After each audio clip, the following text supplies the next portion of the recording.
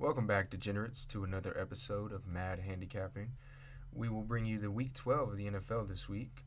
We will also review at the beginning of the podcast our Week 11 best bets, leans, and likes. We'll let you know how we did on that and any big major moves we had in the NFL, any injuries, anything like that. We'll let you know any major move in our ratings or in our power rankings of our teams. Other than that, we will jump into the podcast and give you our 5 best bets of the week, let you know anything else that we see that we like. Also, I know some people don't want to get through the whole podcast. They rather get straight to the bets. So for those people, I will go ahead and give my 5 best bets out at the beginning of the podcast as well, just in case you didn't want to listen all the way through. We will also be doing this further on and out.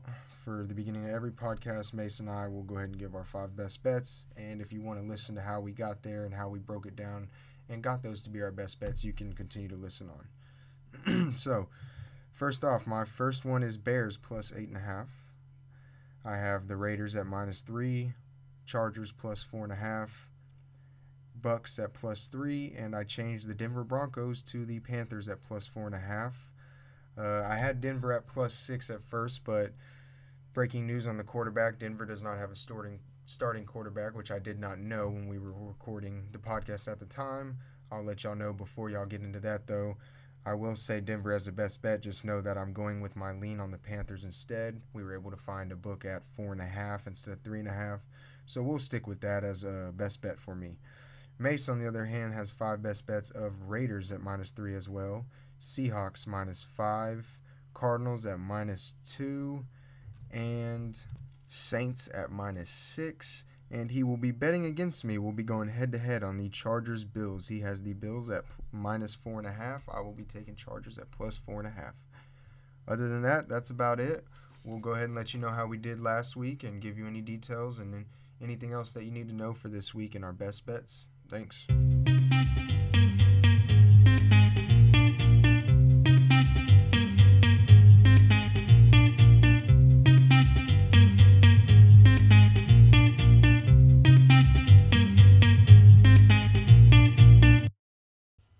Okay, welcome back to MAD Handicapping. First, we'll give you a review of our Week 11 picks and leans and let you know how we did. Mace, let's start with you. Last week definitely could have gone better for me. Pulled up 1-4 on the week, so we got a lot to build on this week. But last week I had my winning bet, Texans and Patriots, under 48.5. It hit by the skin of its teeth, not by much, but got the job done. Miami -3.5 over Denver. Did not get the job done. I did not anticipate Tua imploding quite like he did. So note that for this week. Jets and Chargers at the under. Yeah, I'm just done betting unders. Unders are for cowards, so no more of that. Justin Herbert struck again. I had the Vikings -7 versus the Cowboys. That also did not pay out. That was disappointing to say the least. Really hoping on the Cowboys sucking again. But they did that this week, so got that to look forward to. And last one was the Bengals plus 1.5 versus Washington. The Burrow injury really hurt that one. Yeah, so, looking decent. Yeah, Burrow. that hurts Bengals definitely a lot going forward for betting purposes. And Washington looked pretty good that game, so They did. Worth noting also. What about you on last week? So, last week, first game I had was the Cleveland Browns. I believe they were -2 in that game. Yeah, they were -2.5. They ended up getting it done against the Eagles, just pretty much outplaying them all across the board that game. Wasn't really worried. So if you bet on that one, you were a winner like me. Second one I had was a very disappointing game. We had the Detroit Lions giving up 3 points to the Carolina Panthers, who absolutely dominated that game. P.J. Walker came in and played like he had been in the NFL for years, seemingly untouched. He did have, I will say, he didn't look that great. He had a few turnovers, didn't play amazing, but somehow he got the job done, and they skunked the Lions, making them look like they were back in the 0-16 year, and they beat them 20-0. Not a good game. Sorry about that one, guys, but made it back to you right away with the Titans at the Ravens getting 6 points. They win that game outright by 6 in overtime. Yeah, they basically did exactly what I had figured they'd do. They played really good offense. The defense closed up. They focused on Lamar and the run.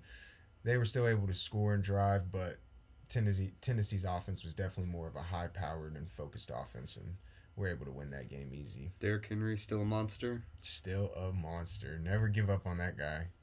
He's an absolute animal. And next, I had the same best bet as Mace last week with the Vikings -7. That one, there's a lot of games where after the fact you can go back and find out where you went wrong and you can understand it. And this one, I still don't understand it.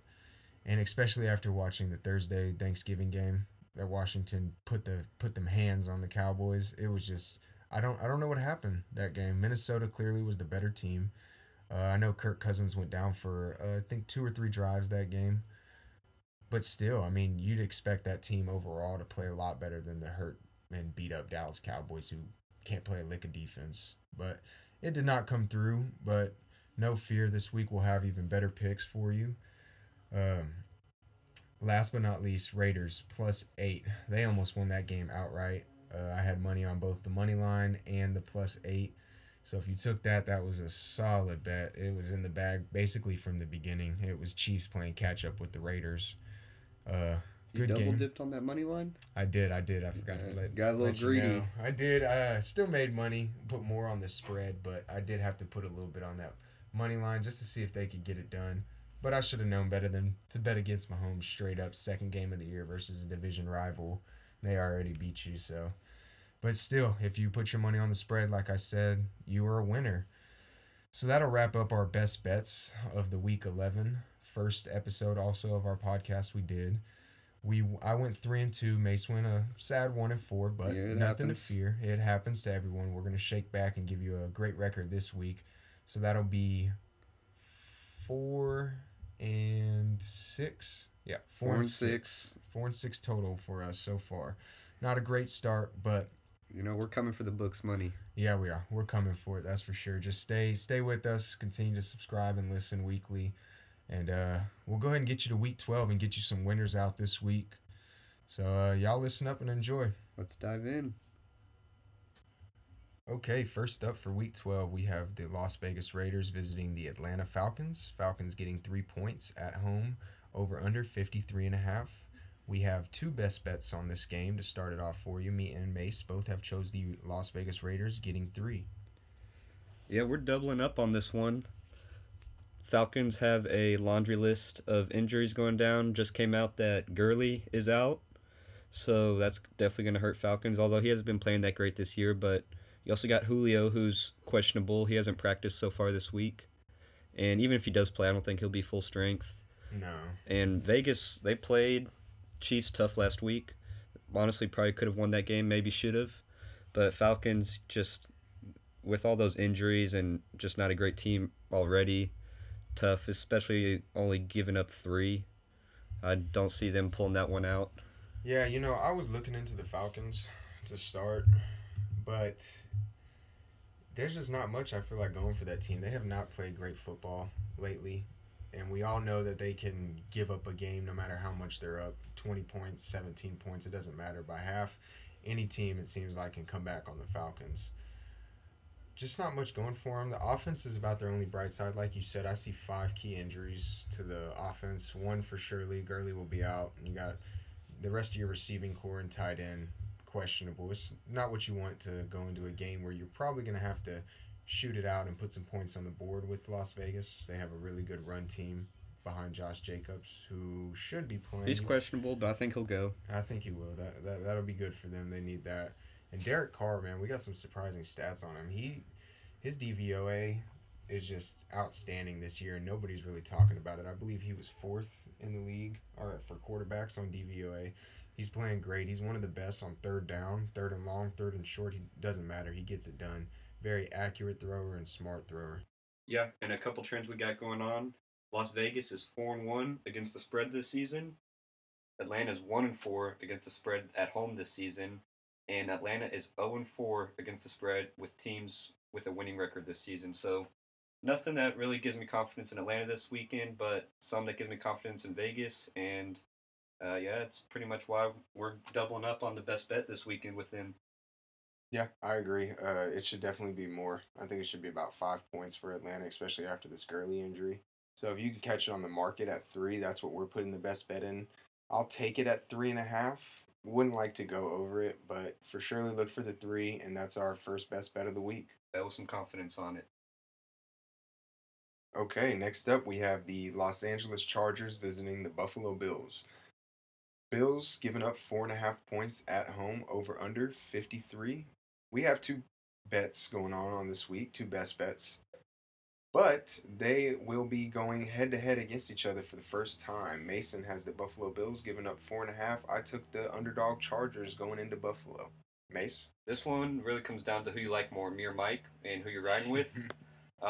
Mike, he has the trends last week, but trust me on this one, you're going to go Bills. This is Herbert's first game in Buffalo. It's chilly out there. You might see some snow.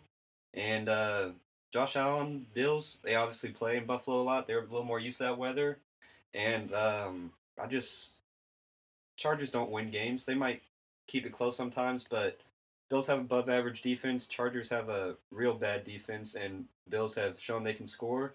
I'm riding with Bills this week, and I'm pretty confident on it. Yeah, this is going to be a close one, but I disagree. I think that the line is just. When I first had looked at this, I did also have it at 5. Now it's gone down to 4.5 before bets have been placed in from us.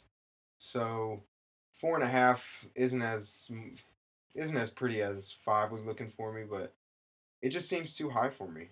Even if he's going into Buffalo for the first time, Herbert and this Chargers have played amazing offensively this year. They're a top 10 offense easy. Only thing really holding them back on that side of the ball, I would say, is their coaching. He doesn't seem to get it done at the end of games and in crunch time when things need to happen. But other than that, man, defenses I feel like are pretty average. DVOA has the Bills ranked 17th, the Chargers at 20th. Chargers will be without Ingram, Hayward, and a linebacker by Nwosu. 3 starters on the team that they definitely could use. So you can see the defense going down even a little more, which is not what you want to see against a Buffalo team that has a high-powered offense like Josh Allen does. Bills have Cody Ford, starting tackle, and John Brown, wide receiver, out. Definitely noteworthy injuries. Bills have a deeper receiving core than people are willing to admit, though. I think you got Gabriel Davis, who might step up this weekend. We've seen what Diggs has done in this offense. He's been phenomenal. One of the best in the Looking league. like a top 3 receiver for sure this year so far. This is why you pay me. That's why you pay the big bucks. And you also got Beasley. Don't let him fly under the radar. He's been money in the slot. Been a great fit for that team. I think the injuries are something noteworthy for the Chargers that hindered them a little bit for me.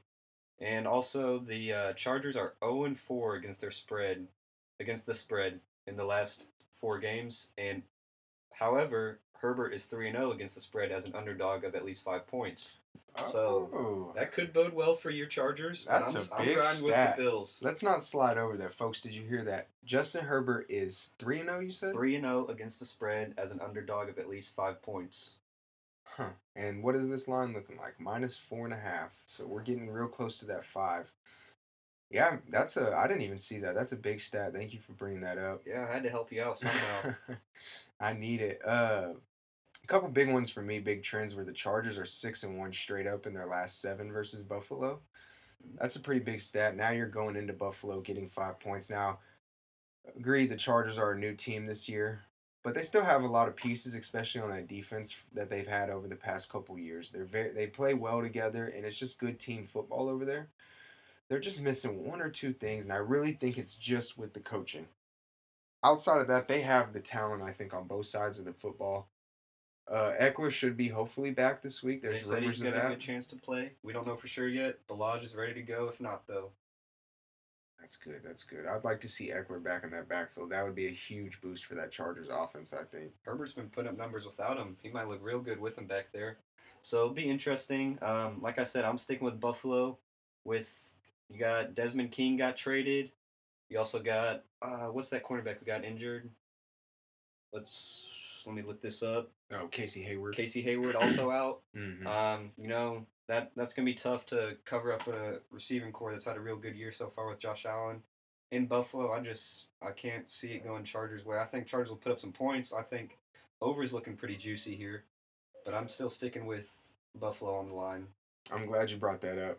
So this week we decided to do all best bets as just spreads. We won't choose any over and unders as our main best bets because the super contest we're in is only spreads. So we're not focusing too much, at least at this current time, on our over and unders. But we will take a look at all of them and give you any leans that we think are anything we like about them. In this one, I have a huge lean. If I could best bet it, I would. This game is going over. There's no doubt about it. Chargers have gone over in 7 straight games. 8 out of their last 9 road games they've gone over. Eckler might be back. They're hurting on defense. Bills' defense is still just a mediocre defense. I see a lot of scoring, high scoring. Chargers are more than likely going to be trying to keep up with the Bills in Buffalo, and I see this game going easily into the 30 points for both teams. Did you say 7 straight Chargers games have hit the over? Yes. That's 7. interesting. The over is 8-2 in Buffalo games this year. Oh, wow. We're looking over city. Yeah, it's looking good. Yeah, almost too good to be true. It's looking juicy. I have it at easily a 55-point over and under right here. I mean, this is...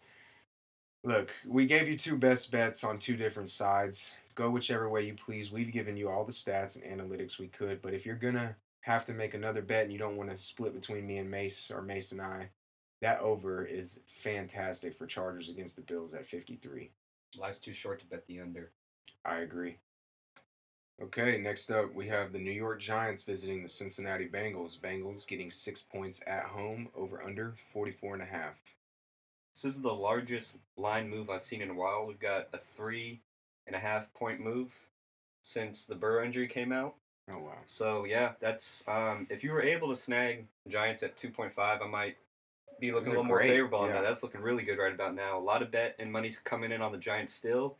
But man, 6 is a large line for a team that has a winning percentage of under 33%. So that's a lot of points to give a team that hasn't won a lot of games. It is.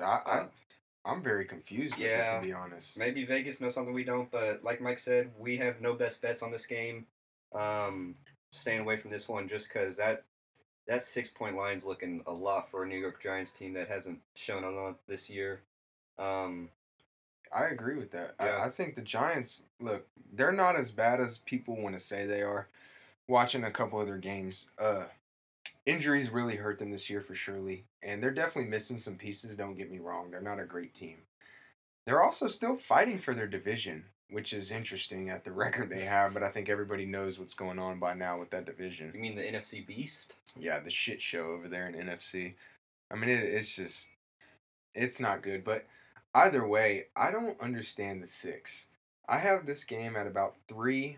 I could see it up to 3.5 with the Burrow injury. I think they had the line movement right at opening value, which was 2.5, you said? 3? 2.5. I don't know if this was the Sharps bringing this up or the public, but I'm assuming it's the public after Joe Burrow's horrific injury where he tore multiple things in his knee. You know, New York has not been a road favorite of at least 4 points since Week 12 of 2016. Oh my god. So not even... Something they've never seen before. Yeah, this is new for them. They're in uncharted territory. I think there's a blinding stat out there that people are getting caught up in, and it's New York Giants are 5-0 against the spread on the road this year. Mm-hmm. Let me just say something. 3 of those wins on the road are division games already. So if you already looked at their division, you can understand that 3 of those wins against the spread, they're not very spectacular. No, they don't mean a ton. Yeah, they're against teams that are same level as them, nothing better. Now they're going against the Bengals, who, don't get me wrong, they don't have anything to show on the team. They have Joe Mixon's gone and now Joe Burrow, the life of the team. But there's no way that quarterback alone was getting everything done for this team. There's other people in that team playing hard and playing good. I know they don't have much to play for, but there's a reason I'm going to go ahead and give y'all this lean this week on the Bengals plus 6 at home. Like I said, this should be about a 3.5-point game. The Giants are not that good to go on the road and give up 6 to the Bengals, who in their last 6 games against the Giants have won all 6 straight up. They are also 3-0-1 against the spread at home this year. Granted, that's with Joe Burrow. Now you'll be having Ryan Finley starting this week. Ryan Finley. But that might be a downgrade, which it is. I have it as a 1.5. No, I'm sorry. I have it as a 2-point downgrade to Ryan Finley from Burrow on my ratings. But One thing about having a new quarterback come in, it's hard for your offense, but it's also hard for the defense. They haven't been studying this quarterback. That even if they know he's going to play for a week, that's not enough time to get your defense acclimated to the type of offense that's going to be run under him. As far as injuries go in this one, there was a huge rush to pick up some AJ Ryan for fantasy purposes this week. But Zach Taylor came out today and said he expects Gio Bernard to play. Okay. So I think that helps Ryan Finley out a lot, gives him a safety valve in the backfield for those check down routes. Yeah, catcher and Gio's a great catcher in the backfield, and I mean you still got some studs on that receiving core. Oh, for sure. You got Boyd out there, you got AJ Green, you got Higgins. Say his name though. AJ Green, man, He's a ghost. He might be Ryan Finley's guy. We don't know. Hey, you know what? That's a great point. Ryan Finley has no repertoire with any of those receivers. I mean, he hasn't played first team snaps since probably Burrow was in the womb. Yeah. So I mean, like you said, he's got no repertoire with anybody on that offense. So who's to say he's going to play great, but who's to say he's going to play bad? Nobody knows. And against a Giants D that's not incredible. No. It's a lot of unknowns. Is a lot to give up on the road. So we'll wrap up this segment with a lean from Mike, your fifth generation gambler, on the Cincinnati Bengals +6 at home. Okay, next up we have the Tennessee Titans visiting the Indianapolis Colts. Colts -3 at home, over under 51.5. This might be the game I'm most excited for this weekend. Interdivisional games are always fun. That Thursday night game a couple weeks ago wasn't great, and I think this is one Titans got circled on their calendar. Revenge game. It's a battle for first in division. A lot going on in this game. Both teams fairly healthy. You got a couple questionables with Rivers with the toe injury. Ryan Kelly and Quentin Nelson are both questionable. I expect all of them to go, but they're definitely nursing some injuries. Tennessee comes in pretty healthy. And they came off a big win. Big win, a fiery win. Yeah. They came off that they were dancing on the shield. Let's take a second to talk about that. Vrabel getting into it with Harbaugh. He looked stiff out there, though. He was not. He looked like he was honestly trying to avoid the conflict. But it looked to me, at least from my point, Harbaugh kept barking at him, which I'm not saying he was in the wrong. Malcolm Butler and A.J. Brown definitely instigated that. And Harbaugh wasn't trying to have any of it. Yep. And Vrabel, as a coach, you got to stick up for your players. And he did. He did, and they backed it up out there. They looked good. They did. It was impressive. That was a fiery, battling win. Titans, for sure. Yeah. I mean, what else can you say? Derrick Henry's. So what does that do for your team next week? That gives you a boost. You're riding the momentum. Yeah. Yeah. Definitely, you got a lot coming in this. Both teams 7-3. I believe 7-3. Tied up top for that division, filled with the Texans and Jags, neither of which are looking like a threat. Maybe the Jags. No, I think Litter Kitties might be packing it up on the season. Yeah. But yeah, I mean, we don't have any best bets on this game with that, but I'm hitting a lean on the Titans this game in Indianapolis. Okay. I like them still. I think they're the better team. Offense, they defy all metrics, but they're looking good. Tannehill's still doing his thing. You know what Derrick Henry's gonna do, and I think Colts can have they're gonna do their thing on defense. They're good, but on any given day, they can have a pretty bad offensive performance. You know, they've played really well, really good defense. Mm-hmm. Their key is a pass rush. They're very good at the pass rush. They don't get a crazy amount of sacks, but they force the pressure and they make quarterbacks make bad throws. That trade for Buckner this offseason working out really well for them. They gave up a first-round pick, a high pick, but it's paid off. He's got the talent, and he fits well in that scheme. That defense is no joke, man. But I'm going to tell you this right now.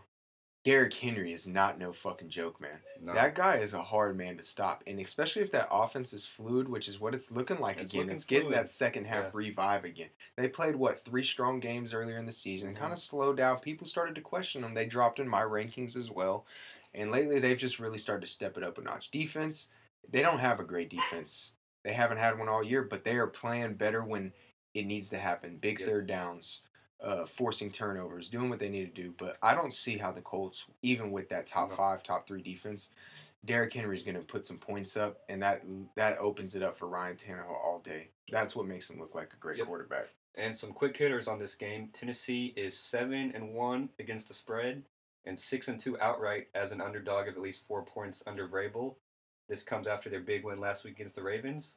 But Indianapolis is 4-1 outright and against the spread against Tennessee, since Frank Reich and Mike Vrabel became coaches in 2018. So good looking stats for both teams on the spread. Doesn't really tell one side more than the other, No, I and think looks like it's pretty evenly matched Yes. statistics wise. But just off of recent performance and what we've seen from the teams, I think I'm leaning Titans on this one. I could not agree more. I think this is a pretty even game, but just off the play of the recent games, I think Tennessee is looking a lot better, and they're looking like the team last year. I think either team's given 4. I'm probably picking the other team on it. I think it's, like you said, super evenly matched. Don't see it being more than a 3-point game one way or the other. I agree. That's a lean from Mase, and I'll go ahead and agree with that lean for Tennessee. +3 on the road versus the Colts. All right, next up we have the Carolina Panthers visiting the Minnesota Vikings. Vikings giving up 3.5 points at home, over under 51. Panthers coming off just a complete thrashing of the Lions. Horrible. Yeah, PJ Walker, he looked like an all-pro. We might need to get him in that Pro Bowl vote. Not to say Bridgewater, he's coming back this week, and I think he's got that job pretty securely. PJ Walker did his best Teddy Bridgewater impression last week. I mean, coming off, filling in for somebody injured. That was Bridgewater's specialty last year in New Orleans, and PJ Walker did it admirably. But Bridgewater's back, and Vikings coming off a bad loss against the Cowboys. What do you make of that? That was our best bet last week. I know, we both rode with that one, and we both lost money. It was disappointing all the way around. Vikings have been a tough team to figure out. You still got them pretty high in your rankings, I've noticed. But I'm a little more bullish on the Vikings. I think they can win on any given day, but they can also have some duds like they did last week. So, yeah, Mike is leaning towards. I have a lean on Carolina this week. I did ride with Minnesota last week, and that is not the reasoning behind me switching up on them. 3.5 just seems a little too much. I have these teams as practically dead even. Yeah, I mean they're just dead even. I don't give an advantage necessarily to either side. They both have really good coaching. Carolina's was more surprising coaching. We've known Mike Zimmer to be a great, amazing coach throughout his basically history, but more so over the last 5 years, especially through Minnesota. He's just been a great coach. The defenses are relatively similar. You're surprised on Matt Rule? I wouldn't say surprised, but not as much as Mike Zimmer. That's fair. Yeah. Comparable to Mike Zimmer, he's someone that has a long history coaching with Belichick. He's got a long history. Matt Rule's only turned around like 3 college programs. Baylor Bears being the last ones. Oh, that's where this comes from. I'm riding with my dog Matt Rule. Got the face visor, got the smock. What's not to love about Matt Rule? Oh, he's definitely done the job in Carolina. He looks good. That defense. I mean, he did this without McCaffrey. Your best player across the board. He could play corner, receiver, safety. I'd put him at anything. Put Matt kicker for all I care. He'll get the job done. Yeah, he will. I mean, that kid's a stud. But needless to say, my lean, no best bets, lean with Carolina. It seems like another game where it's very even teams against each other, and I can see the home field advantage. The travel for Carolina this week's not great. But 3.5 is just too much. This Carolina team is playing great, and now they're getting their starter back. And not only are they getting him back, but they're getting him back off a win. And if that's not enough, Mace's got some really intriguing stats on Teddy. We got some juicy ones on Big Ted. Teddy is 33-12 against the spread in his career, including playoffs, and he has only failed to cover back-to-back games twice in his career. And we're going back to Week 10 on that one, since that's his last game he played. He did not play Week 11. That's one thing looking good for Teddy. Another, Teddy is 21-5 against the spread as an underdog. Now, that's pretty good, but did you think it was the best cover percentage as an underdog in Super Bowl era good? I did not. No, I didn't either. I was surprised when I read it. Wow. That's really good. This kid, it's amazing he hasn't been a starter. I mean, well, I guess he would have been if barring any of those major injuries he's had. But this kid, I mean, he's got some amazing stats. He does. And he's got some heart. The stats back him up, and the stats, unfortunately, do not back Minnesota up. Minnesota is 1-3 against the spread as a home favorite this season, after going 26-11-1 as a home favorite in Mike Zimmer's first 6 seasons. Yeah. Zimmer's still a good coach. We're not taking that away from him at all. But, this isn't the same Minnesota team we've seen in the past couple of years. They're missing a lot of players from their defense. Now, they have played well together. Here's the problem. It's a lot of young and a lot of new people. So the talent is there. How well are they playing together? It's gotten better over the last 5 weeks, or so we thought till last week. But You know, more than anything, they're missing consistency. yes, They can play really good and or really bad. really bad. They're a young team, and they're still figuring out the consistency, coming out every Sunday, playing good. I think what a young defense needs to be consistent every week is an offense that is already consistent, and that's needless to say not Minnesota. That's not Kirk Cousins' game. No, He's he not likes Mr. to Consistency. show up whenever he feels like it. Kirk Cousins hates primetime games. Mm-hmm. Luckily, this isn't a primetime game for him. He does really well. Everybody by now should know the stats on Kirk Cousins at noon games when he has time to prepare and he's been ready for it. Very good against the spread stats, especially at home, which this game is. It is at home. But like I said, both these teams are relatively even. If I even had to say one was better, I'd go with Carolina on a neutral field. So getting 3.5 on the road seems like a little too much for Teddy's first game back. Agreed.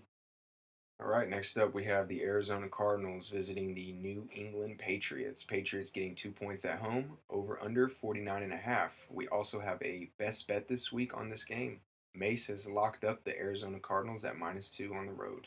Best bet -2. Yeah, give me that all day. You're going to Gillette Stadium, sure. But this isn't the same Patriots team that has played at Gillette Stadium with the Bill Belichick and Tom Brady era. It's not? Yeah, breaking news. Brady is not there anymore.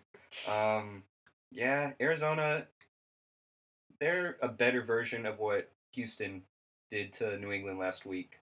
Deshaun just tore up that defense, and Texans had an abysmal year.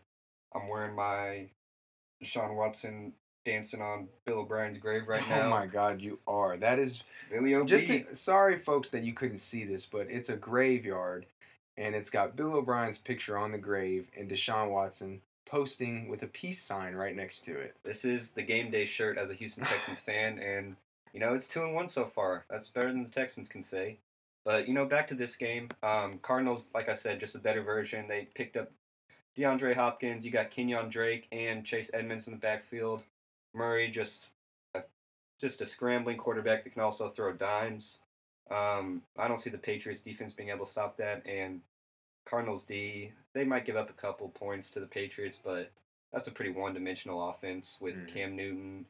But I will say this Cardinals defense has not played super well. They haven't played great. Buda Baker's played all-pro level good. Yeah, he has. He has. They're missing Jordan Hicks for sure on the defense.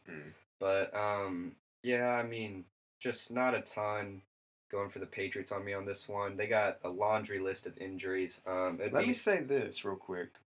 Patriots don't need much as long as you got Belichick. That's true, but people are starting to doubt that. There's some rumors going around that Brady was the brain trust behind that. Oh, I'm not buying that. But I would get into the Patriots injury report, but that might be a 5-minute segment. Just know pretty much any notable player that you might start in fantasy, they're questionable. So don't know who all's not going to play. Is anyone worthy outside of maybe Harris, who's questionable? I think you could look at Bird. He had a real good game against the Texans. Bird's playing. Is it N'Keal Harry that's questionable? N'Keal Harry's questionable. He was limited at practice. As you probably know, Rex Burkhead is out for the year. So if anything, that bumps up Harris and James White's value. But yeah, back to betting on it. I mean, I would be very hard pressed to look at the Patriots this week. I will say, Belichick has a way of really coaching well against teams that are, I'm not going to say Arizona's one-dimensional, but they have a mobile quarterback who, I know you say throw dimes, he's done it in college, and he's done some of it in the NFL, but I wouldn't put him into Russell Wilson and Aaron Rodgers. I wouldn't put him in that boat just yet with accuracy. He's still got some things to prove. He's a very short quarterback, which we know, but it hasn't stopped him yet necessarily, but if anyone's going to stop you, it's Belichick. Now, here's the thing where it gets a little tricky for me is that defense is the worst defense in the league. The Cardinals? No, the New England Patriots. Oh, yeah. I mean, this is easily a team that not much changed, at least from my point of view, not much changed on that defense. They had a lot of opt-outs, I'll say that. A couple big name, I guess. They did opt-outs, and, they got Gilmore back last week. I thought that would be a boost for them. I picked against the Texans as a Texans fan. That's how confident I was in Patriots last week, and now I'm done doing that. you got J.C. Jackson, Gilmore locking up corners, but I mean, you're gonna tell me one of them's gonna lock up Hopkins? hey, I mean, you got the young guy, JC. I won't say they'll lock him up, but it's going to be a competitive game between him and those defensive backs.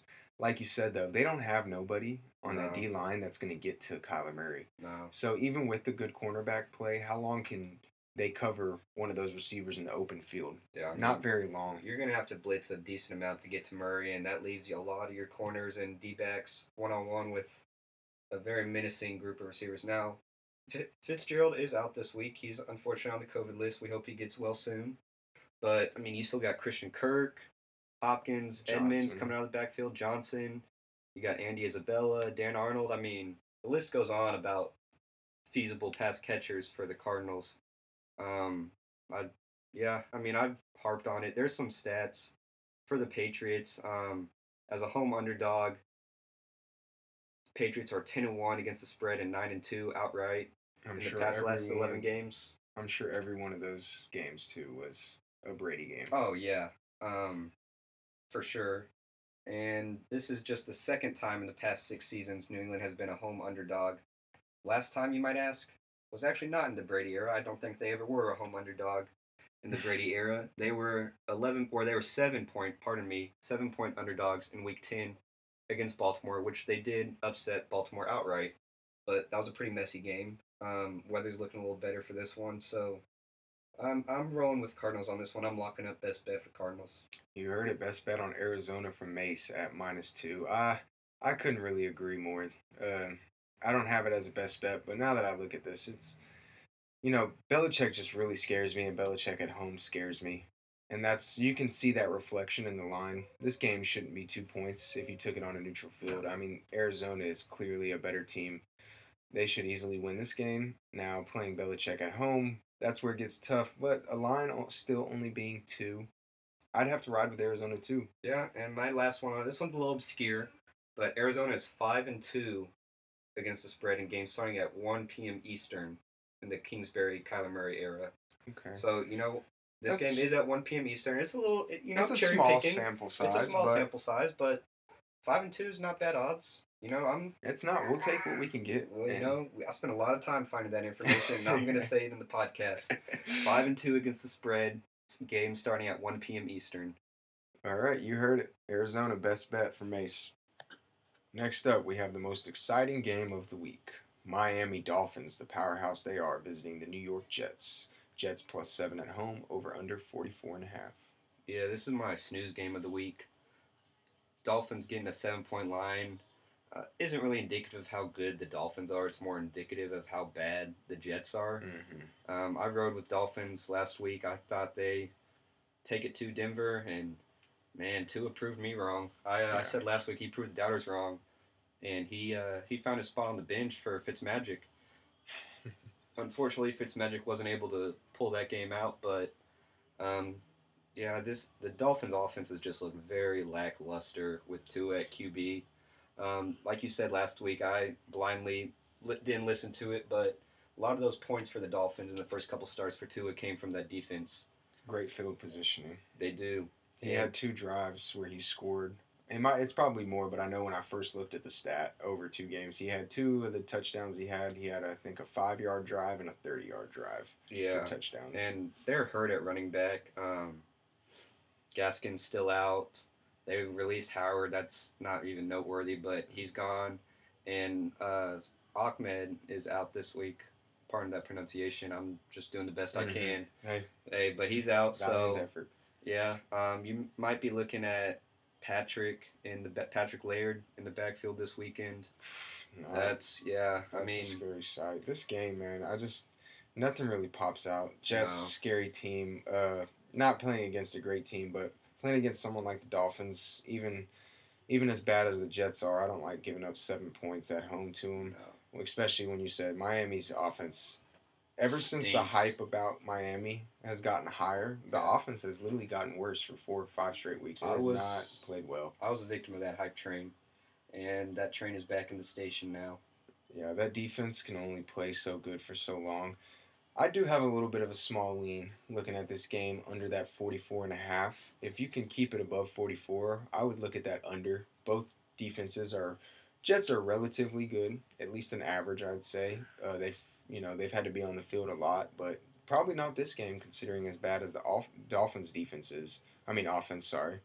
So getting my words mixed up, but I think it'll be a slow game, not a lot of scoring. So if you can keep it under 44 or above 44, I would take the under on that. Yeah, I got a bold prediction that if you want that game to hit the over, one of these defenses is going to have to score.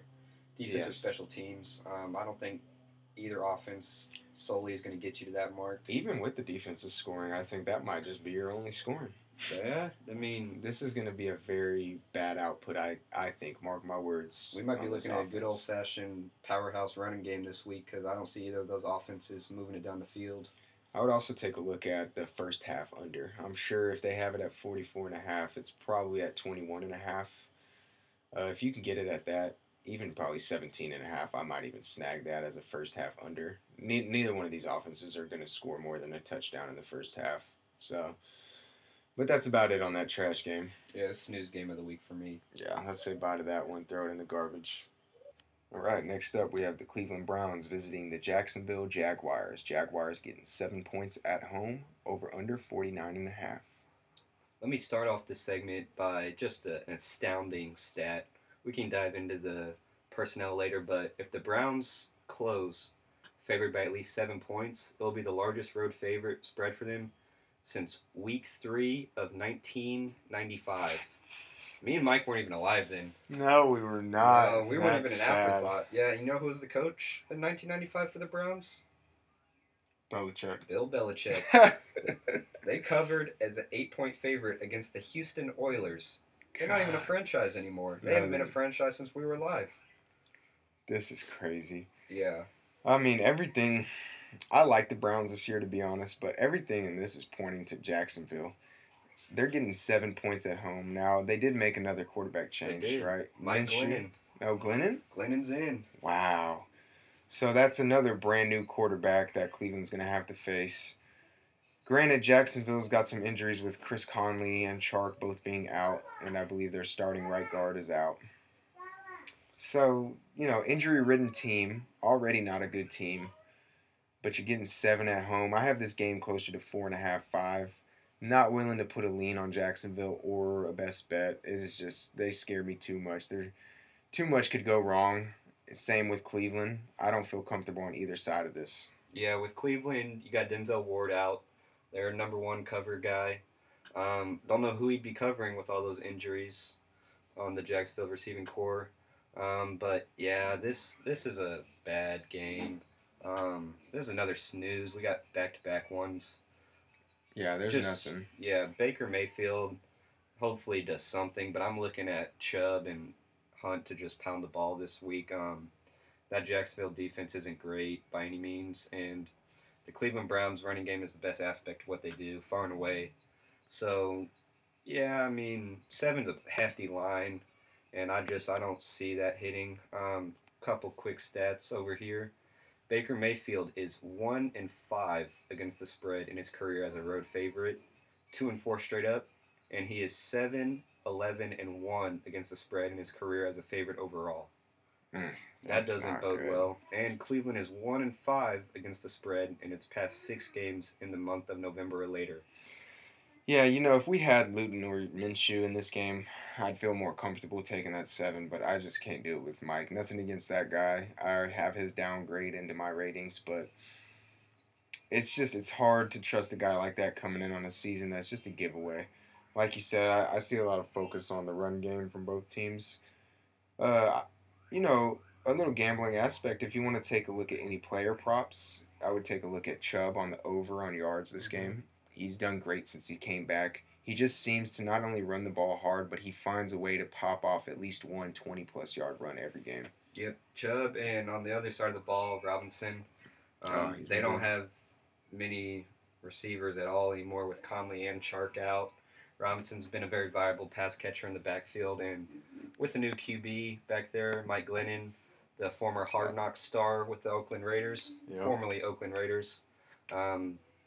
he's not going to be chunking that ball downfield, A lot of slinging it. check downs. A lot of check down. So Robinson looks pretty juicy, and Chubb. Yeah, this going to be looking like a slow run game for both sides. Yeah, that's about it on that one. All right, next up we have the New Orleans Saints. Who dat? Visiting the Denver Broncos, +6 at home, over under 43.5. We have two best bets. Once again, we have a split decision on this one. Mase is riding with the Saints, giving up the 6 on the road. I'm taking the Denver Broncos at home, getting 6. Yeah, I'm running with Who Dat Nation on this one. I had one trip to New Orleans, and my life hasn't been the same since. So I'm going Who Dat. They're going to Mile High City. That air might be troublesome, but just Broncos. They had a good game last week. Sure, they upset. Who was that? Dolphins. Yep. Yeah. But Taysom Hill, I thought it would be pretty run heavy, and he slinged that a little bit. He threw the ball around. Got Mike Thomas his best fantasy game of the year. Found some receivers, so he's looking like a viable QB start. Lost his tight end eligibility in ESPN. That's unfortunate, but he might be a legitimate QB.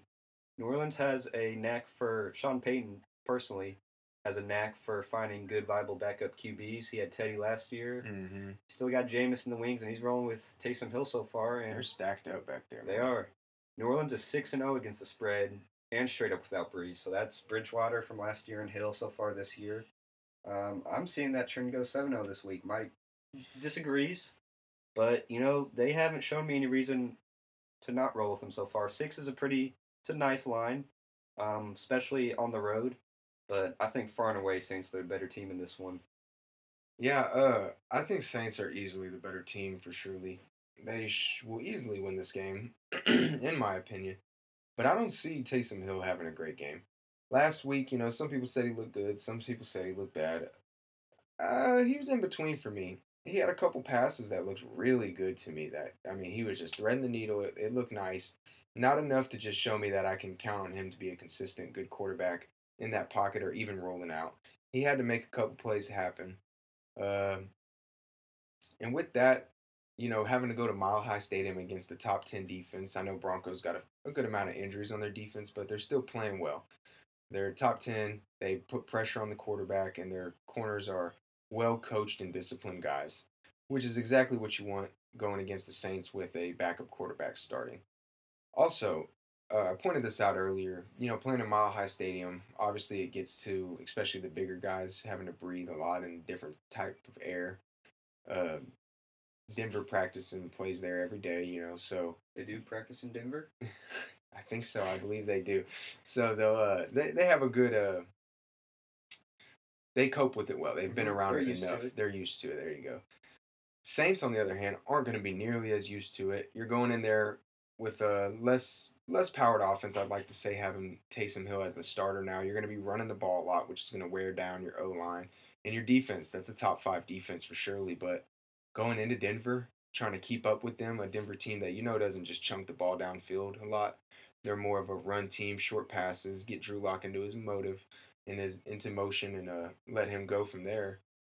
I don't see how it could be 6 in Denver with the backup quarterback. I see the line with Breeze at +7 for Denver, and I see it as +4 without him. I don't see a +6, and that's going to be the main reasoning why I'm going to jump on Denver at home. Yeah, all respectable, good points.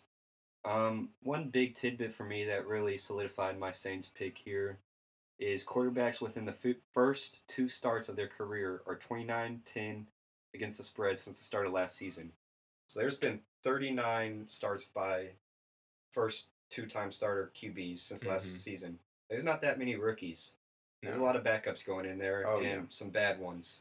And for 29-10, that's a good sample size on that. And that is. I don't think many of those guys had the weapons that Taysom Hill has around him. Maybe the most surprising part, this is completely unrelated to this game, but last week with Alvin Kamara was the first time in his career he has not had a catch in a game. I thought for surely that Taysom Hill would be looking Kamara's way all day, check downs out of the backfield. But, he's not looking for those easy outs, checkdowns. He wants to show he's a QB. And is that a good sign or a bad sign? Does it mean that he wasn't looking for it, or that the Atlanta Falcons did a great job at shutting down all the dump-off passes and made him have to execute downfield? if I had to guess, I would think, like I thought, like probably a lot of people thought, is that Taysom Hill would key in on Kamara and try to shut that down, because that seems like the logical choice for a first-time starter is, get him some easy dump-off passes. Mm-hmm. And I didn't watch a ton of that game, but Atlanta apparently shut it down pretty well, and New Orleans still got the win pretty easily. So sorry to interject, but Denver clearly a better defense than Atlanta. So if Atlanta was figuring it out, it's the first time Taysom Hill started. It looked like a figure-out game from the most part. Their offense could not score. So can Denver's offense score on them? More than likely not. This is probably the worst offense in the league, if not one of the worst. So not much hope there, but the hope comes from being at home in Mile High Stadium, the advantages that you do have going against a tired defense, and also might be a letdown spot. Saints are looking past the Broncos right now. They're trying to make sure they clinch the division and do what they need to do to keep first place and get a first round bye. I don't think they're really too worried about the Broncos, and I think they should be having that backup quarterback in and playing this first game in Mile High Stadium, and that's why I think +6 is just a little too much to give Denver at home this year. Yeah, Mike's a big stats guy, so I got some stats for him here that might help him out. Denver is 13-8 against the spread under Vic Fangio, and 6-3 against the spread as home underdogs. Ooh. Yeah, that's a nice little nug of information. Almost 10 games worth of sample size. That 6-3. Almost, but I'm looking like 6-4 this week. I think the Broncos are not going to cover, and I'm going pretty heavily on the Saints here. They're my best bet of the week. Mike's riding with Broncos at +6 as his best bet of the week. Anything else you want to say on this one? I think that's about it, man. You heard the information. We got some good ones on both sides. Yeah, make a bet on it. Let us know what you thought. All right, next up, we have the 49ers visiting the Los Angeles Rams. Do you even say visiting? I think you'd say visiting. Okay, yeah. I guess we could. The California 49ers are visiting the California Rams. Rams getting 6.5 at home, and the over-under is 44.5. Yeah, Rams had I'd say surprising game last week when they took out Tampa Bay. I for one was not riding with the Rams in that game. I thought with those weapons and Brown coming back in the rotation, I thought for sure the Bucks would pull that one out, but that didn't happen. Rams kind of silenced some people. They looked good. That defense got some pressure. They disrupted the backfield.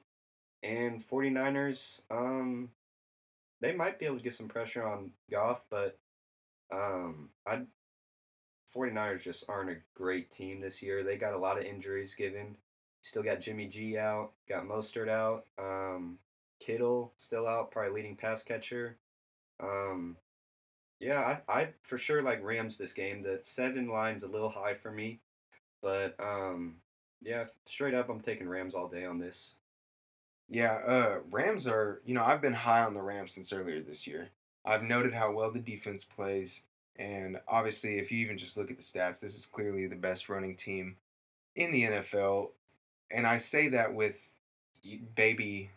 You think Cam Akers gets involved this week? There's a possibility. They're working him into it. They took him second round, right? Uh-huh. They took him for a reason. They want to use him and rely on him, and he's slowly seen a little bit more later in the year. I know he missed a few games early on with injury, but he's starting to get back into that lineup of running backs they got. But they've done most of this with baby Marshawn Lynch over there. Yeah, baby Gurley, baby Marshawn Lynch. Whatever you want. Harold Henderson Jr. is getting the job done, and Malcolm. Sorry, I can't talk. Got tongue-tied. Malcolm Brown is sprinkling a little in on there. He's doing his thing. And that's my thing. If you can do that with that running back group, not to take anything away from those guys, they're studs. They're in the NFL. You took a little bit away from them. I might have. I wouldn't say it to their face. I promise that. They got about 8 inches on Mike. But these guys, man, they've done well, and I give them the benefit of the doubt for that for surely. But I know a lot of it comes from the coaching, the schemes, and that offensive line. They know how to block. They know how to move. They know how to create holes. And this is clearly just one of the best running teams. I know they have a little history with the California 49ers, but they're just, like you said, injury ridden. Too many players are beat up. And I know they're going to want to keep it close, but really, at this point, what are they fighting for? Nick Mullins is going to have a hard day, man. Aaron Donald is coming to kill. And if he thinks he's just going to throw up a couple passes here and there, there's a hawk back there waiting for you. You talking about Jalen? Oh, I'm talking about Jalen. Okay. That man is ready to go snag some. He's playing great this year. I'm not amazing with interceptions, but you know this from your top corners. The ball doesn't get thrown to them. That's the whole point. When you look at position groups in this game, there's just not a single position group I'm taking 49ers with the advantage at. No. Preseason, you might have been able to say D-line. That's still a hard-pressed one, but Bosa out. Kinlaw hasn't played great after Buckner that pick gone. they used on him for the Buckner trade. Yep. I don't see any aspect of the game where 49ers are going to have an advantage. So, yeah, Mike's got best bet on the Rams. I'm going to lean pretty heavily on them. No best bet. Just you got a no lean. best bet? No, okay, no. we got a lean. Pardon me. Yes, the lean. No best bet. I was looking at it. It's very it's enticing, but I just don't know if the Rams can cover that full amount. But I'm going to put a lean on it because I do think they will. I don't think there's much upside going on with the 49ers right now, and Rams are playing great football. Getting to play at home against a team you don't really like, both from the same state. I think they're going to go ahead and run away with this one. Defense leading it. That's a nice new stadium. It is, isn't it? Again, nice. So something to play for, but I would take this game at 6.5 as a lean. No best bets here, though. Yeah, and some stats to solidify our strong lean. Los Angeles is 14-7-1 against the spread as a favorite of at least 6 points under Sean McVay. San Francisco is coming off a bye, while Los Angeles is coming off a Monday night game. This one was surprising to me. Since 2017, teams coming off a bye are 2-9 against the spread against teams coming off a Monday game. That was pretty interesting. I thought the teams with some more rest, would fare a little better, but that stat says otherwise. Can you repeat that one more time? Since 2017, teams coming off of a bye are 2-9 against the spread against teams coming off of a Monday game. So in this case, you're saying the fresher team, fresher as in not tired, playing but less recently, less recently, versus the more recent team. They're not. This numbers say they are not faring that well. That's crazy, man. That's crazy, and once again, does not bode well for the 49ers in this game. Yeah, I really do like that 6.5 now, hearing that stat especially. But you heard it, man. We got to lean on Rams at 6.5. Nothing crazy outside of that amazing stat brought to you by Mase. All right, next up, we have the Kansas City Chiefs and Mahomes visiting Tom Brady and the Tampa Bay Buccaneers. In Tampa Bay, they're getting 3.5 points over under 55.5. I have a best bet this week on the Tampa Bay Bucks at home, getting 3.5. This, to me, seems like NFL's premier game of the season. Once they found out Brady was going to the Bucks, their old poster boy going against Pat Mahomes, the new poster boy. Yeah, this could be a change of the guard game, if you will. Brady, this is kind of make or break time for him and the Bucks on this season. I wouldn't say they've lived up to expectations. It would be hard to, with all that hype coming in, but this is a really good opportunity to, solidify themselves as a playoff, potentially Super Bowl contender. Chiefs are the best of the best. They've proven that again this year, and this is a real interesting game. Yeah, it's really just mind-boggling to me that the Buccaneers are getting 3.5 points at home. I get it. They didn't play well last week. They didn't look great. And the Chiefs, to be honest, they didn't look great either last week. And I think this is a huge overreaction from the public on this. I think they seen the last-second touchdown throw by Mahomes. They seen the Bucks get blown out by the Saints not too long ago. And I think this is just a huge reaction off of both of those things to where the Chiefs are now favored by this much while visiting the Tampa Bay Bucks.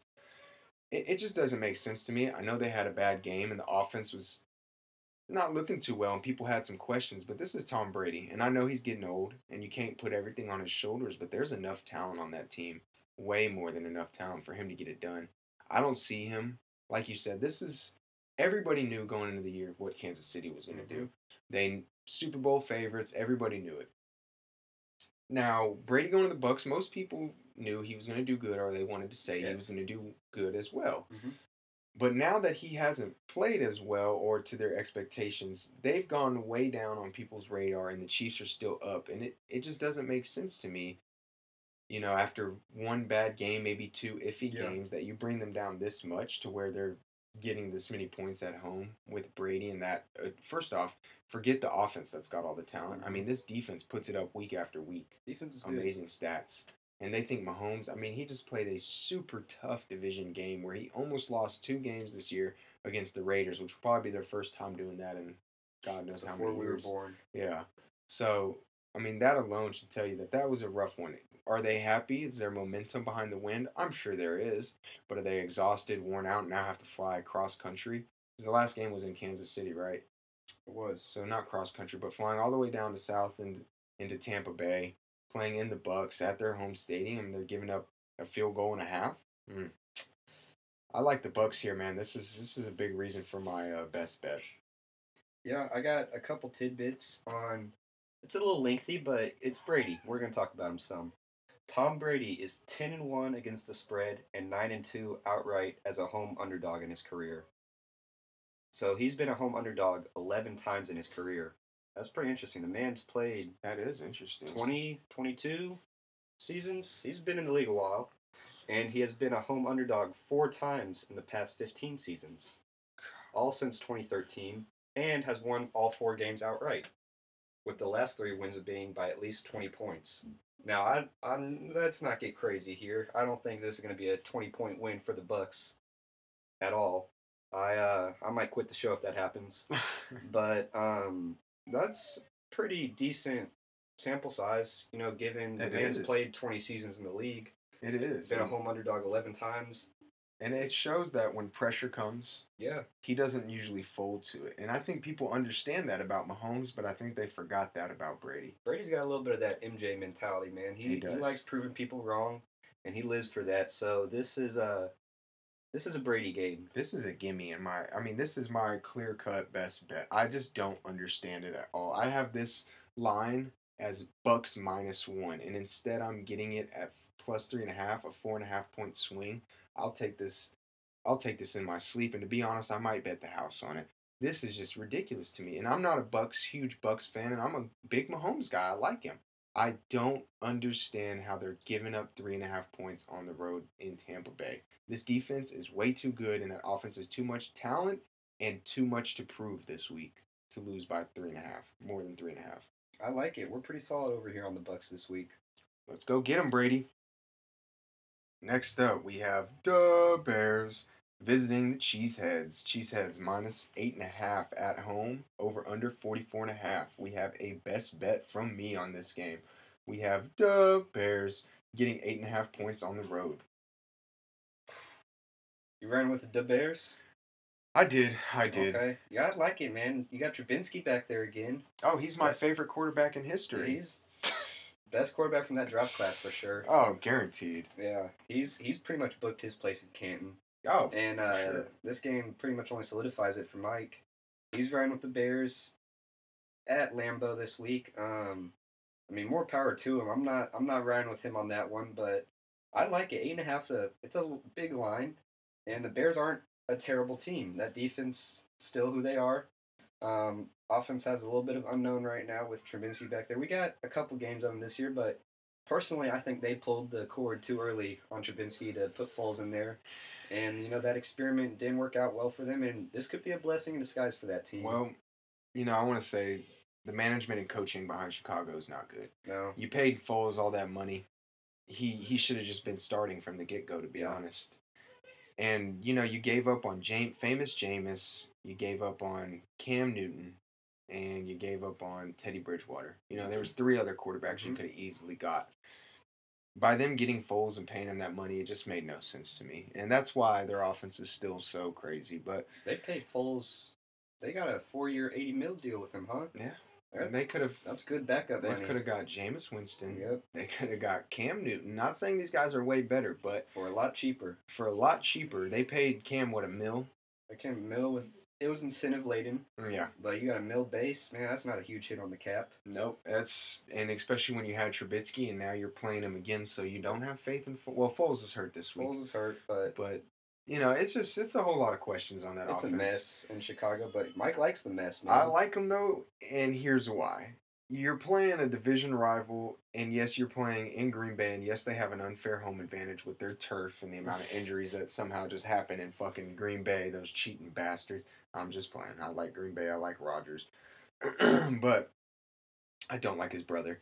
Uh, Mike, big bachelor watcher over here. yeah, man. I can't stand him. He just doesn't treat women right. No, Uh, we do not approve of disrespecting women on this show. we don't condone it at No. all. He should be in jail. No, I'm just joking. No, man. It's just 8.5 is crazy to me. I have Trubisky coming in as a point, maybe a 1.5 downgrade from Foles, but let's be honest, Foles has not played great football this year. And to be honest, I'd take Trubisky. I wouldn't care at this point. I'd take the younger guy. But I see why they're giving Foles the opportunities with as much money as they paid him. But he's clearly not the guy that they thought they were paying for. So, with that being said, that's nothing but negative stuff for Chicago. But like I said, there's only about a 1.5 downgrade to Mitchell Trubisky. And with that, I have this line at 6.5.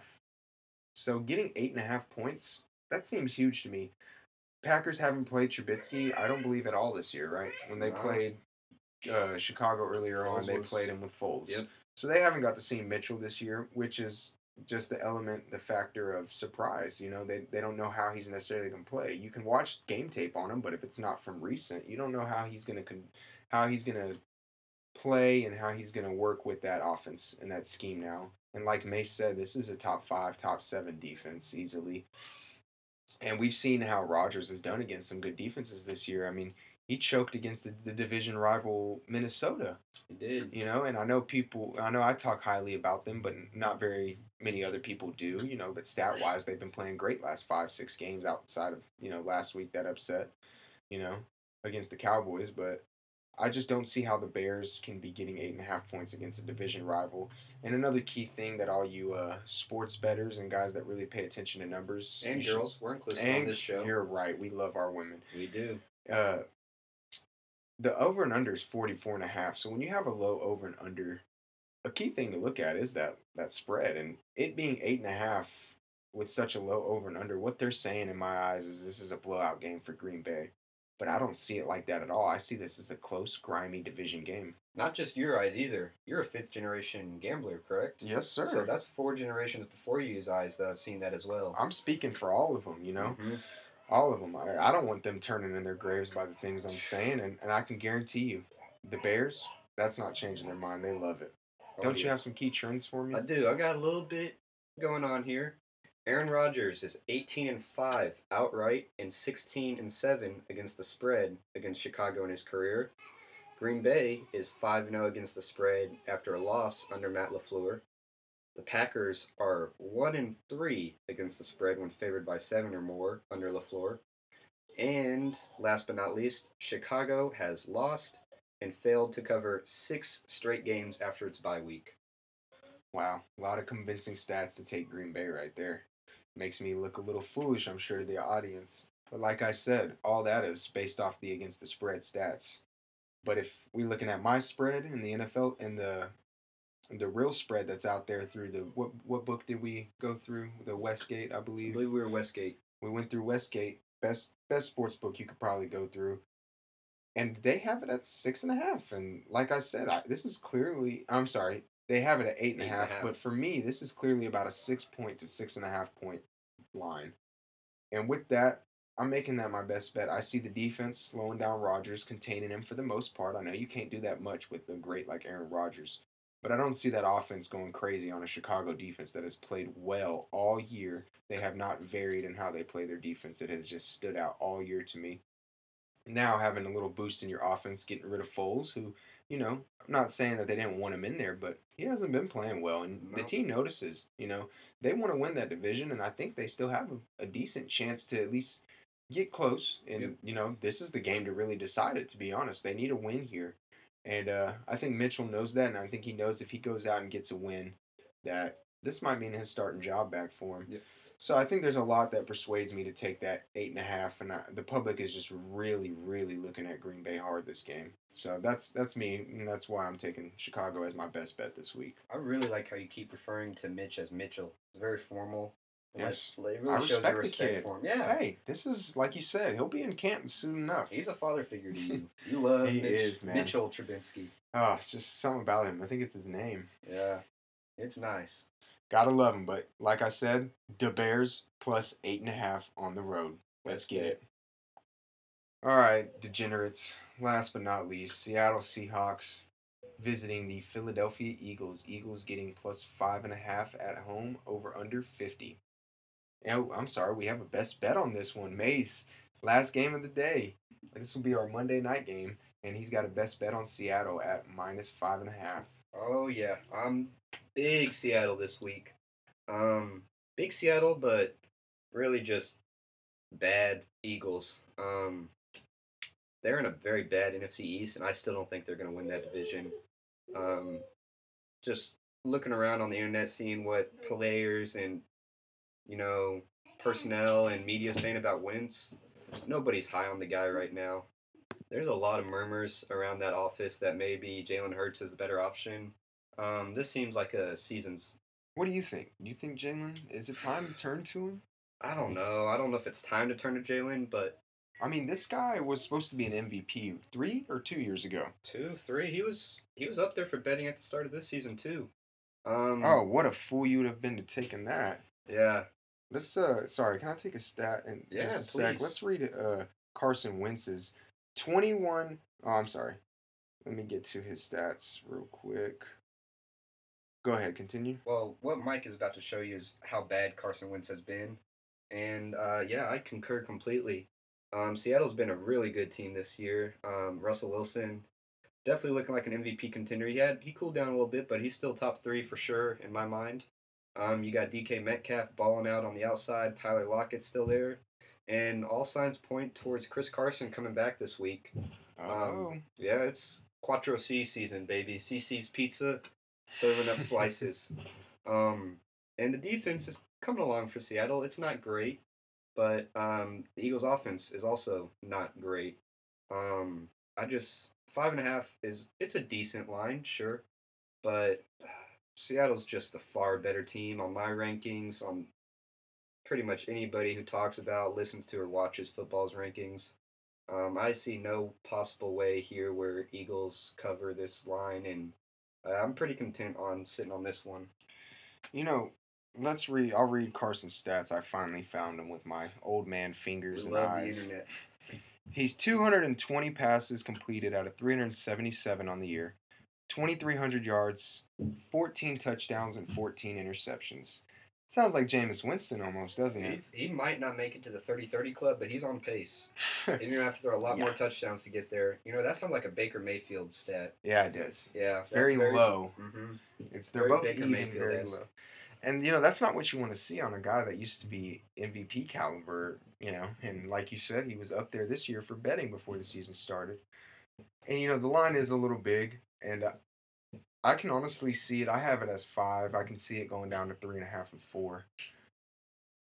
But then again, I can't. This Eagles offense is like nothing else we've seen from them. Carson he is unreliable. Doug Peterson doesn't want to change anything about his system. He just has all the faith in the world. And I know it seems like a good thing. It might be coach talk, sure. Yeah, but just too much faith in that quarterback. Yeah. Why not? You can see it from the guys when they're heading to the sidelines after he throws pick after pick or turns it over or can't make an open pass on 3rd and long. I mean, it's horrible to watch, and you can see it in all their faces how they just do not want to play for him. And there's no way in my mind, look, I'm not in all these sports teams and I'm not a media guy, but there's no way there's not talks going around in that locker room right now about why Jalen hasn't gotten a shot yet to start. You still have a chance to win your division, and it's not by the grace of Carson Wentz. I can promise you that. It is by the grace of how horrible the NFC East is. It's by the grace of how bad that division is. And just injuries that plague the Eagles this year. They got another one. Lane Johnson, tackle out this week. Veteran. Yeah, that's a vet guy. Pro Bowler. Yeah, I mean, the wide receiver core is bad. Miles Sanders, probably the lone bright spot on that offense. Worth noting, we talked about it some last week. That Philadelphia Eagles D line is still solid though. It is. That's the best part of their team for sure, and they get pressure on the QB without blitzing. But Russ is a guy I trust to make good throws and make good decisions. So he does take a lot of sacks. They've gotten better over the last 2 games, but he's still seeing lots of pressure. And it is worrisome to see something like that. One thing you can count on, though, he usually won't fumble the ball. You know, No. when he can feel that hit coming, he'll tuck it. Yeah. You know, so not a lot of turnovers, which is what helps the Eagles out off that sack. Is they force a lot of turnovers off of it. That's where they get majority of their turnovers is off the strip sacks and fumbles. Points. They're not driving the field on anybody. No, they're not. And you know, Seattle, say what you want about the defense. I rode against them hard early on, but I've noticed throughout how they've slowly gotten better. Not a top tier defense, No. but Pete Carroll's coached them well, and they're starting to play like a cohesive unit. Yep. And a couple quick hitters on this game. Russell Wilson is 23, 12, and 2 against the spread in his career in primetime games. 28, 8, and 1 straight up. Philadelphia is 7 and 2 straight up and against the spread as a home underdog in primetime games under Doug Peterson. But Philadelphia is 1 and 7 against the spread in its past 8 games coming off a loss. And surprise, surprise, they are coming off of a loss. You know, that's a great stat, and I would say that 7-2 with Doug Peterson. It's That's probably the old Eagles. Yeah, it's a I little would say. deceiving. It's not the one we've seen this year and No. the end of last year. Yeah, and last but least, Carson Wentz is 3 and 7 against the spread as a starter this season. Yeah, that's bad by any metric, and I don't see this week being any different. This is looking like he's going to 3 and 8, and I think that I'm pretty confident and safe on that one, going with the Seahawks on this. I agree. I think that offense way too high powered. I think the coaching is 10 times better in Seattle, and they will contain. I don't even know if I want to say that they might shut down that Philly offense completely. Yep. And I don't think there's anything you can do to stop Seattle. DK Metcalf, they have nothing on that defense worth. I mean, just any star player that's going to shut them down. Yeah, I mean, Eagles secondary, you got Darius Slay. They big trade for him this offseason. But as good as he is, he can't cover 2 guys. No, and he hasn't played well this year, which, granted, maybe not off his play, but off the team's Yeah, play. he's done okay, but the Eagles haven't helped him out by any means, and he's not going to be covering Lockett and Metcalf. One of them's going to be getting open. And let's not forget David Moore. He's a bomb. Yep. He's guaranteed 3 attempts and all probably over 40 yards. Yeah, he's got one of the highest air yards per attempt in this league, and could be a sneaky game for him. So yeah, we're running. At least I am. Mike seems to be on board with me after these stats. Yeah, we got a best bet from Mase. It's a strong lean for me on Seattle minus 5.5. Yep, that's what we're going with over here. Awesome. That's probably gonna wrap it up, y'all. It was a great session, and hopefully we can win y'all some money. Actually, you know what? I know we're gonna win y'all some money, and we're gonna win some money too. So let's go get it, and we'll see y'all back next week. Yep, if these bets go as planned, we might be in a new recording studio next week. I'd hope so. That's Mace, and I'm your 5th generation gambler, and we'll see you at MAD Handicapping next week. Have a good one and win some money. We fucking did it, degenerates. This is our 3rd episode, our 2nd full one, covering the week 12 of all our NFL best bets and best handicaps, giving out top stats, top analytics, and top trends. Mace and I went over these week 12 games and our 5 best bets each. We conflicted in a number of bets, but we gave you some great information and some great stuff out there. Y'all should be able to make some real good money off that. We did well week before, first week of going live with this. I went 3-2. Mace went 1-4. It's okay though, always room for improvement, and that's what we're here for. You know, our number one goal is just to make everybody money. Our pockets fat, y'all's pockets fat. You know, anytime we do good, we know y'all are gonna do good. So that's just our whole goal over here at MAD Handicapping, and we just appreciate y'all's support and patience with us, and just know that y'all are here while it's at ground zero. If you're listening now, you're here when it started, and it's only going to get better from here. Just stay with us, stick with us, trust in us, and trust in the process, because that's what we do here. We see it, believe it, and dream it, and achieve it. Here at MAD Handicapping, we don't have time for feelings, but just the facts. You can find us on our website, where we give out just a little information on how we work, how we run, what websites we use, what books we use, and any inside better tips. That'll be at madhandicapping.com. If you can't spell that, you're just a fucking jackass. I don't know what to tell you. You can also follow our Twitter page at MAD Handicap 3. That's MAD HANDICAP 3. Go follow us. We give out top trends, top bets on there. Also, daily and any other recent sports news that's need to know at the moment. We'll go ahead and post it on there for y'all. Any new podcasts, anything new coming out, that's where you'll get it from. And then, of course, go listen to us at Spotify and also at Apple Podcast. We will be releasing episodes every Saturday is the goal. Sometimes they'll come out Friday if we need to get it a little earlier. But we'll always have them there for you before the Sunday games and before the Sunday bets. So make sure you check it out. We just want to thank you one more time for your support and all the viewers that just tuned in and listened, and know that it's only going to get better from here. And we really do appreciate it here at MAD Handicapping. That's going to wrap it up here on this episode. I'm your 5th generation gambler. Y'all have a good one now. See you next week.